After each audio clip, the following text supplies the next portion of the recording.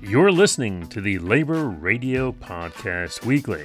This strike isn't about money. It's about quality of life. I mean, our folks want to be treated with dignity and respect. They want to put less locomotives on the rails, build longer trains, which puts a big strain on everybody and everything. It was 100% patient safety. That is what we're here about. That is why we are nurses. It's patient safety. We have lost either the capacity or the will to actually make capitalism work in the way that it actually was designed to work and to spread its benefits. Never in 1,000 years would I think making bracelets with children would be a political problem. You're listening to the Labor Radio Podcast Weekly. On today's show, a strike that wasn't and one that was. From The Rick Smith Show and America's Workforce Radio, we have two reports on the issues that nearly forced tens of thousands of rail workers out on strike this week. Early Thursday morning, the Biden administration brokered a tentative agreement that, at least for now, has averted a nationwide rail strike. On Your Rights at Work, we hear from one of the 15,000 nurses in Minnesota who struck for 3 days this week over patient safety issues. And Radio Labor is back from its summer break with an interview with Guy Ryder, Director General of the International Labor Organization. Our final show this week, Educating from the Heart, takes a look at how even art classes are not immune from the ongoing culture wars. That's all coming up on this edition of the Labor Radio Podcast Weekly. Hey, if you like what you hear, and we sure hope you do, help build the Labor Radio Podcast movement. Take a moment to subscribe and share the show. Sonic Solidarity works. I'm Chris Garlock, and this is the Labor Radio Podcast Weekly. Here's the show.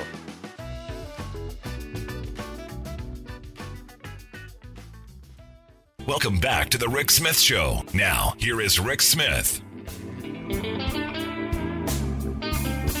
So I'm looking at the news, and the big news is there's a freight strike coming, a rail strike coming, and it's going to cost $2 billion a day, according to reports.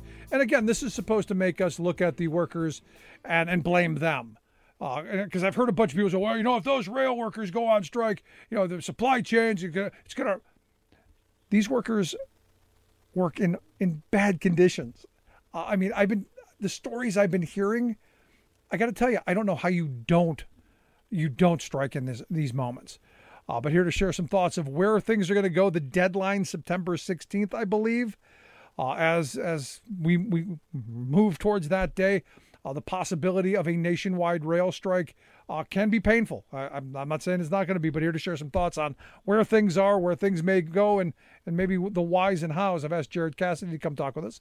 He's the Assistant National Legislative Director of the SMART Union, the Sheet Metal Air Rail Transport Union. Jared, thanks for taking time for us. Hey, thanks for having me again. I appreciate it and happy to be here. While we don't want to strike, our membership is suffering the consequences of what these railroads have done for the last 5 years. This strike isn't about money. It's not about putting more money in our wallets. It's about quality of life. I mean, our folks want to be treated with dignity and respect. And the railroads just come out swinging with something like this when they refuse to even consider really minor items like sick leave and us being able to take care of ourselves and our members be able to go to the doctor. What's the problem here? Money is not the problem. Control is the problem. The railroads are the most profitable American industry in the country. And I mean, they make 50% profit year over year. As we discussed last time, quarter after quarter after quarter, they're turning $1 billion profits. The other issue that we're dealing with, and this is one of the ones that's the most disturbing for me to wrap my head around, is we're just trying to get 2 sick days a year that we can get preventative care and not be disciplined or fired for just trying to go to the doctor and get our physical exams. And we're also trying to get leave or make it possible for us to get sick and go to the doctor and be treated, or be a husband, be a father to our kids, and be able to take care of them when they're sick too, without fear of retribution. Because the way it is now if we simply try to take care of a child when they're sick or to do anything to help out on the family, if there's a leaky faucet, God forbid, in a house when you come home from a 12-hour shift and have no time to rest, there's no reprieve from being able to take care of the things you need to take care of as a husband, as a father, as a homeowner, whatever the situation may be. And we are just trying to get some sick leave in place so that we can have some protection for our folks to be able to do the things that they need to do for self-care and betterment of their families.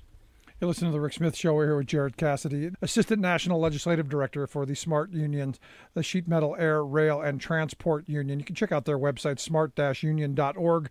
You've been listening to the Rick Smith Show. Email Rick at rick@thericksmithshow.com. Until next time, this has been the Rick Smith Show, where working people come to talk. Welcome to the America's Workforce Radio Podcast, the flagship production of the American Workers Radio and Podcast Network, where organized labor and its never-ending fight to protect the rights of the American worker. Let's go to the state of Arkansas right now.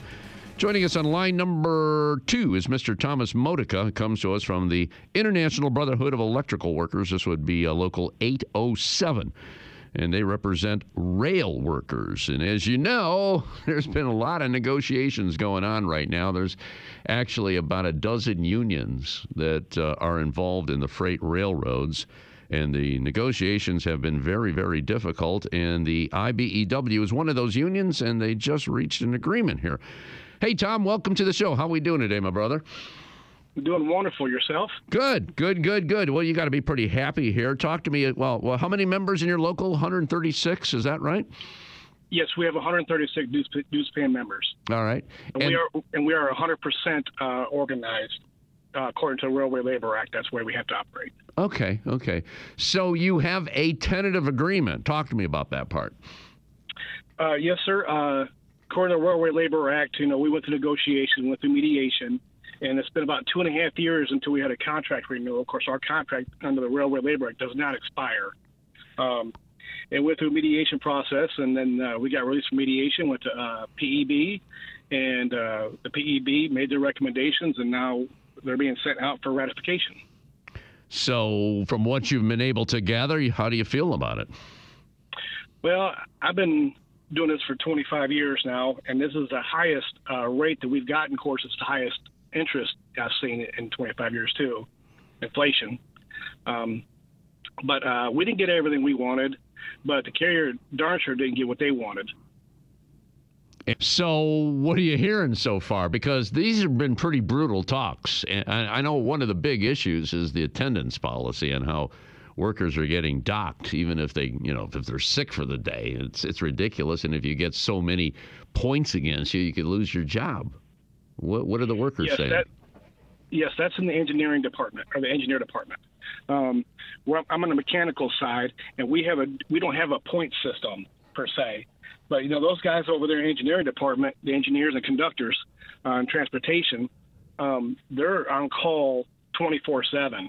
And if you want to work in that side of the department, they make pretty good money, but you don't have any family time at all. And even on our side, with our attendance policy, that nothing's excused. So we have benefits, like we took to go annual visits, go see your doctor, and that's what we asked for. We went back in after the PEB recommendations. We met with the carriers again, and we tried to get excused absences to where we can have our annual checkups so we can stay healthy.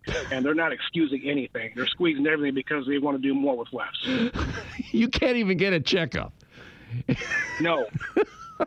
Now that's ridiculous. Did this all change when these companies were taken over by like Wall Street hedge funds and they got on the public trading market? Is that when everything started getting to the point where it is today, in your opinion? Yes. And PSR has not helped out either. Now PSR is what? Precision Scheduled Railroading. And can you explain what that is? Well, it's basically they're streamlining all their. They want to put less locomotives on the rails, build longer trains, which puts a big strain on everybody and everything. just where they can make more money. They've done a time study on us to find out how long it takes to do a job. Of course, there's no way to accurately time it, and that way they can create how many man hours you need as far as workforce. So we're doing more with less. We don't have any relief positions anywhere for like vacation relief. It makes it very difficult. It sounds like they want to turn you into robots right now. You take care, stay strong, and stay in touch, okay, brother? Yes, sir. Have a wonderful day. This is a public service announcement with guitar. Know your rights. All three of them. Number one, you have the right not to be killed. All right, everybody, welcome to Your Rights at Work. Chris Garlock here once again with Mr. Ed Smith. Hey, if you've got questions about your workplace rights, the ones you have, the ones you don't have, the ones you wish you had, now's the time. Give us a call, 202-588-0893. Hey, great show today. 15,000 Minnesota nurses staged a three-day strike this week. It's the largest private sector nurses strike in U.S. history. We're going to talk about why they walked. Also, millennials and Gen Zers are the most pro-union generation since the 1930s and 1940s. American Prospect editor-at-large Harold Meyerson joins us to talk about why he's dubbed them Generation Union. Joining us from St. Louis Park, Minnesota, Victoria Z. Handelar. Hi, it's nice to be here with you. It was 15,000 nurses total that went on strike. It got to a point where we needed to really make a statement. We have nurses that are being oriented to the intensive care unit that don't get to be oriented because they are being pulled to float to their old floors. We have observation units that are being closed down because they are being used as a float pool to go to other floors. This really is crisis conditions, and we have not had any meaningful staffing counters from the hospital throughout the entire negotiations. And that's what we did our strike for. It was 100% patient safety. That is what we're here about. That is why we are nurses. It's patient safety. Joining us now is Harold Meyerson. He had a terrific Labor Day piece, Generation Union. It's available at prospect.org. Victoria, I think you might be in this demographic or fairly close. In Harold's piece, he pointed out that 72% of Americans 18 to 34 years of age approve of unions, but that just 3% of that same demographic actually belong to unions. Harold, welcome to Your Rights at Work. What is going on? What is going on is that the National Labor Relations Act has been so weakened by decades of court decisions and intransigent employer opposition. And the weakening of the act basically has meant that employers can violate the National Labor Relations Act by firing activists and organizers in organizing campaigns to basically compel those campaigns to lose. That's been going on for a long time. As you well know, President Biden himself announced the tentative agreement with averting the rail strike. Quick reaction, thoughts on that? Well, I mean, the two unions that had not reached agreement, the issue was their ability to go see a doctor and not have that counted against them. In other words, to have not even paid leave in the settlement, but simply leave to go and see a doctor. So this simply reflects what is all too common in American labor relations, which is punishing workers for having a life. And railroads, of course, were the first interstate industry in the United States. And the history of railroad worker militants goes back to the 1870s. The government has not always supported that. In the strike of 1877, they sent in the army to bust it, which they did again in 1894. And it's been a challenge for railroad workers throughout American history. What the Biden administration did was really, I think, try to get something for the workers. Biden himself, the last time there was a railroad lockout and or strike in 1992, voted against a congressional bill requiring the workers to go back to work. So I think he tried to maintain really what is one of the brightest parts of his presidency so far, which is its pro-worker, pro-union stance in the settlement he announced today. Thank you both, Victoria and Harold, so much for joining us. Victoria, keep up the fight. And Harold, just keep those wonderful pieces going at prospect.org. Thanks. Will do. Thank you. Victoria is a Handler, is one of the striking nurses in Minnesota. Harold Meyerson, editor-at-large at the American Prospect. Terrific piece on young folks organizing at prospect.org. Hey, you have been listening to Your Right to Work, engineered today, as always, with aplomb by Michael Nacella and Kalia Chapman. Thanks so much to them. Thanks to our guests. And as always, thanks to you all for listening. Stay tuned, and we will see you all next week. This is Solidarity News on Radio Labour.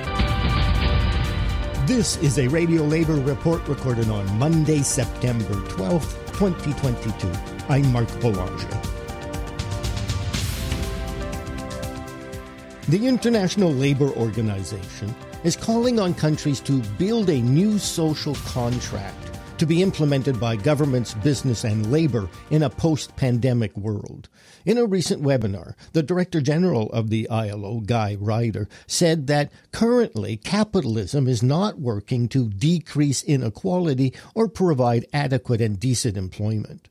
The ILO is the UN specialized agency focused on matters of work in the world. In the webinar, Mr. Ryder mentions the UN's Sustainable Development Goals. The SDGs, as they are known, are 17 goals related to topics such as decent work, education, and gender equality. Mr. Ryder. We're in the midst of this pandemic from which we should learn some lessons, I think. But the biggest lesson of all is, I think, we've made the promises, keeping the promise. The promise was made in the SDGs, the 2030 Development Agenda. And, pre-pandemic, the promise was not being kept. And there was a contradiction in what we were doing and what we are doing. What's the contradiction? We've set ourselves a transformational agenda. It calls itself a transformational agenda to deliver all of these wonderful goals, but we simply refused to adjust the policy settings that could reasonably be expected to produce transformation. We can't simply adjust the settings. We have to change the settings of our policy approaches. We have lost either the capacity or the will to actually make capitalism work in the way that it actually was designed to work and to spread its benefits. Why? Some would say globalization, some would say technology, some would say political will has been missing, but we've got to go back to some basics here. And yes, it's about the institutions of work, it's about the actors of work, it's about investing in the jobs of the future, but I adhere very, very strongly to this notion of co-creation in the way our economies work and deliver. I think this notion of a new social contract, because that implies buy-in by the actors, is really powerful. And it goes directly to the notion of greater equity in our world, because you buy into a contract when you think you're getting out of it what you put into it. And whilst Professor Mazzucato was quite rightly, in my view, emphasize the role of social movements and organized labor, I sometimes believe as well, speaking to business representatives, that they also find themselves trapped by this financialization of business behavior. Finance has become self-serving rather than a servant of the real economy and of the needs of us all. And we've got to put these things right. And yes, let's think of this co-creative social contract approach and draw the logical consequences of that and what we're living through today in the pandemic. We know those countries that do best in reducing inequality, and they're countries with progressive tax systems, they're countries with strong industrial relations and collective bargaining systems. They are countries which take seriously minimum wage policies and take seriously the provision of social protection and public services. So those are the tried and tested recipes for reducing inequality. And we know they work. I mean, there's no mystery here. The fact of the matter is, for whatever reason, be it ideological or other, these policies and these mechanisms and these institutions have been allowed to atrophy to some extent. And I think this underlines this notion that somehow, the idea of social contract, what we think is fair and decent in society, has either been dismantled or allowed to lapse. And it's time to reconstruct it. And that's it. International labor news you can use. You can find our features and daily newscasts at radiolabor.net. Follow us on Twitter at Radio Labor. I'm Mark Belanger. Thank you for listening. And remember, it's all about global solidarity.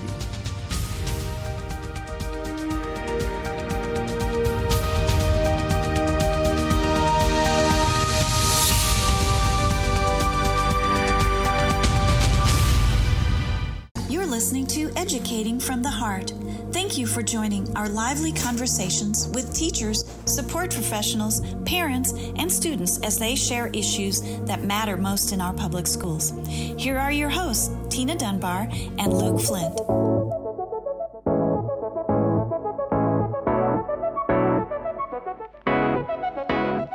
Welcome back to another new season of Educating from the Heart. I'm Tina, here with my co-host, Luke, and we're kicking off the start of a brand new school year as close to 3 million Florida students head back to their classrooms. And I bet you can relate to this, Luke. This is an exciting and a busy time of year for parents, students, and teachers too. You are absolutely right, Tina. As a teacher, there was nothing more exciting to me than the start of a new school year. It was actually my favorite time of the entire calendar year. My art teacher, Marilyn Price, still stands out. She taught me to spend time in reflection and how to process events in the world around me. You know, back then, teachers were free to openly talk with their students and answer questions that made you think and expand your curiosity. They weren't afraid to answer questions.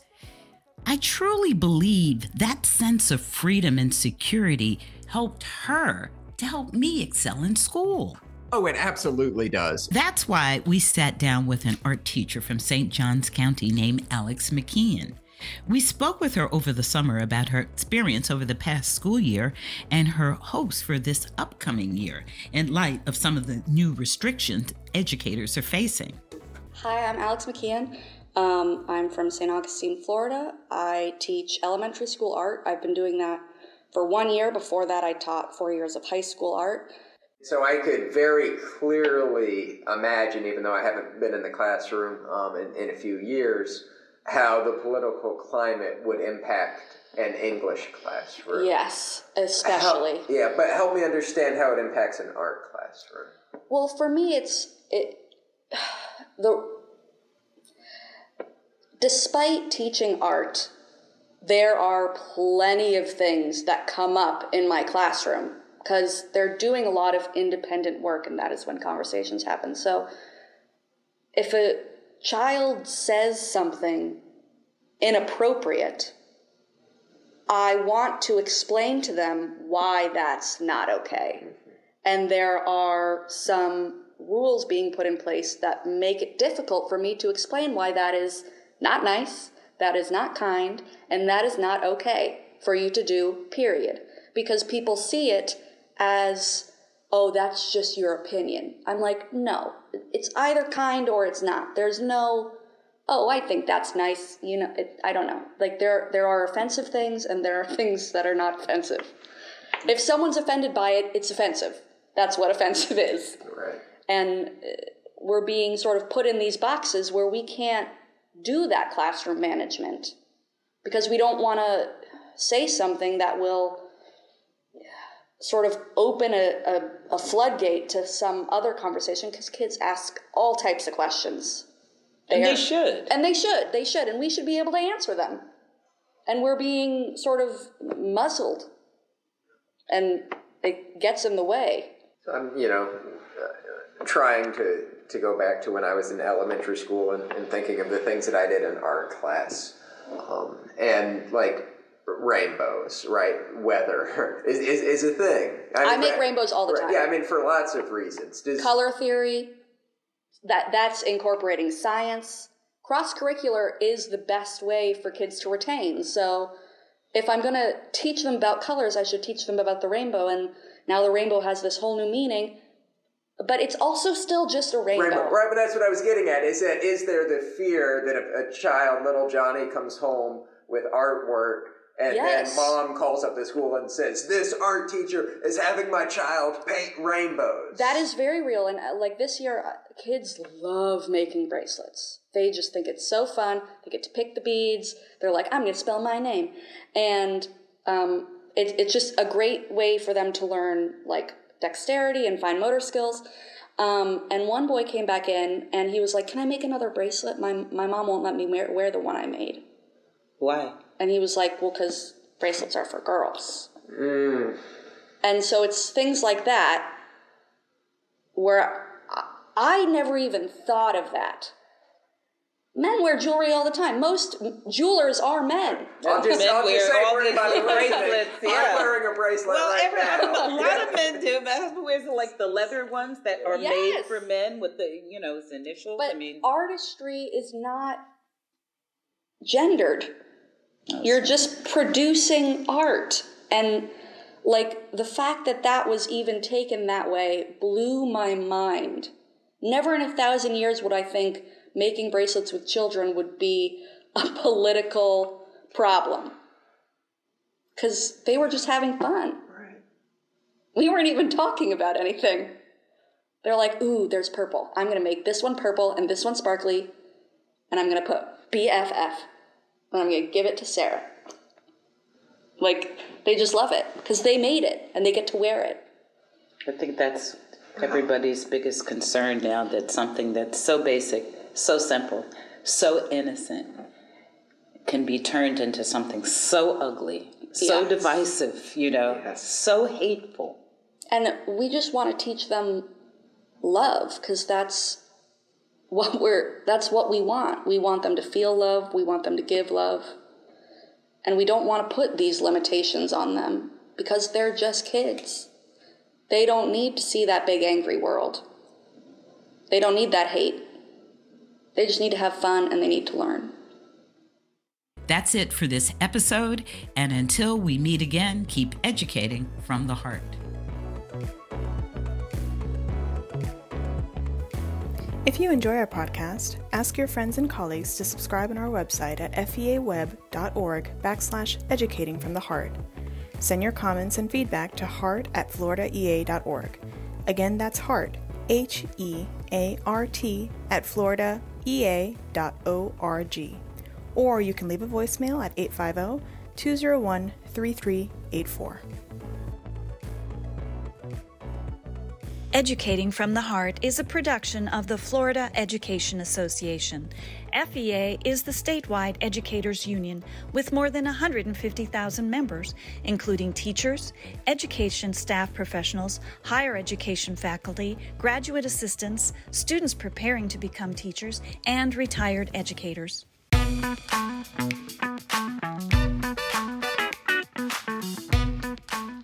And that's it for this edition of the Labor Radio Podcast Weekly, our roundup of highlights from just a few of the more than 150 labor radio shows and podcasts that make up the Labor Radio Podcast Network. We've got links to the shows you heard today in the show notes for the podcast. You'll find all the network shows, laborradionetwork.org. And you can also find them. Use the hashtag LaborRadioPod on Twitter, Facebook, and Instagram. Labor Radio Podcast Weekly was edited this week by Patrick Dixon and me. I produce the show, and our social media guru, as always, is Mr. Harold Phillips. You can follow us on Twitter and Instagram, Labor Radio Net. Find out more on our website, laborradionetwork.org. For Labor Radio Podcast Weekly, this has been Chris Garlock. Stay active and stay tuned to your local labor radio podcast show.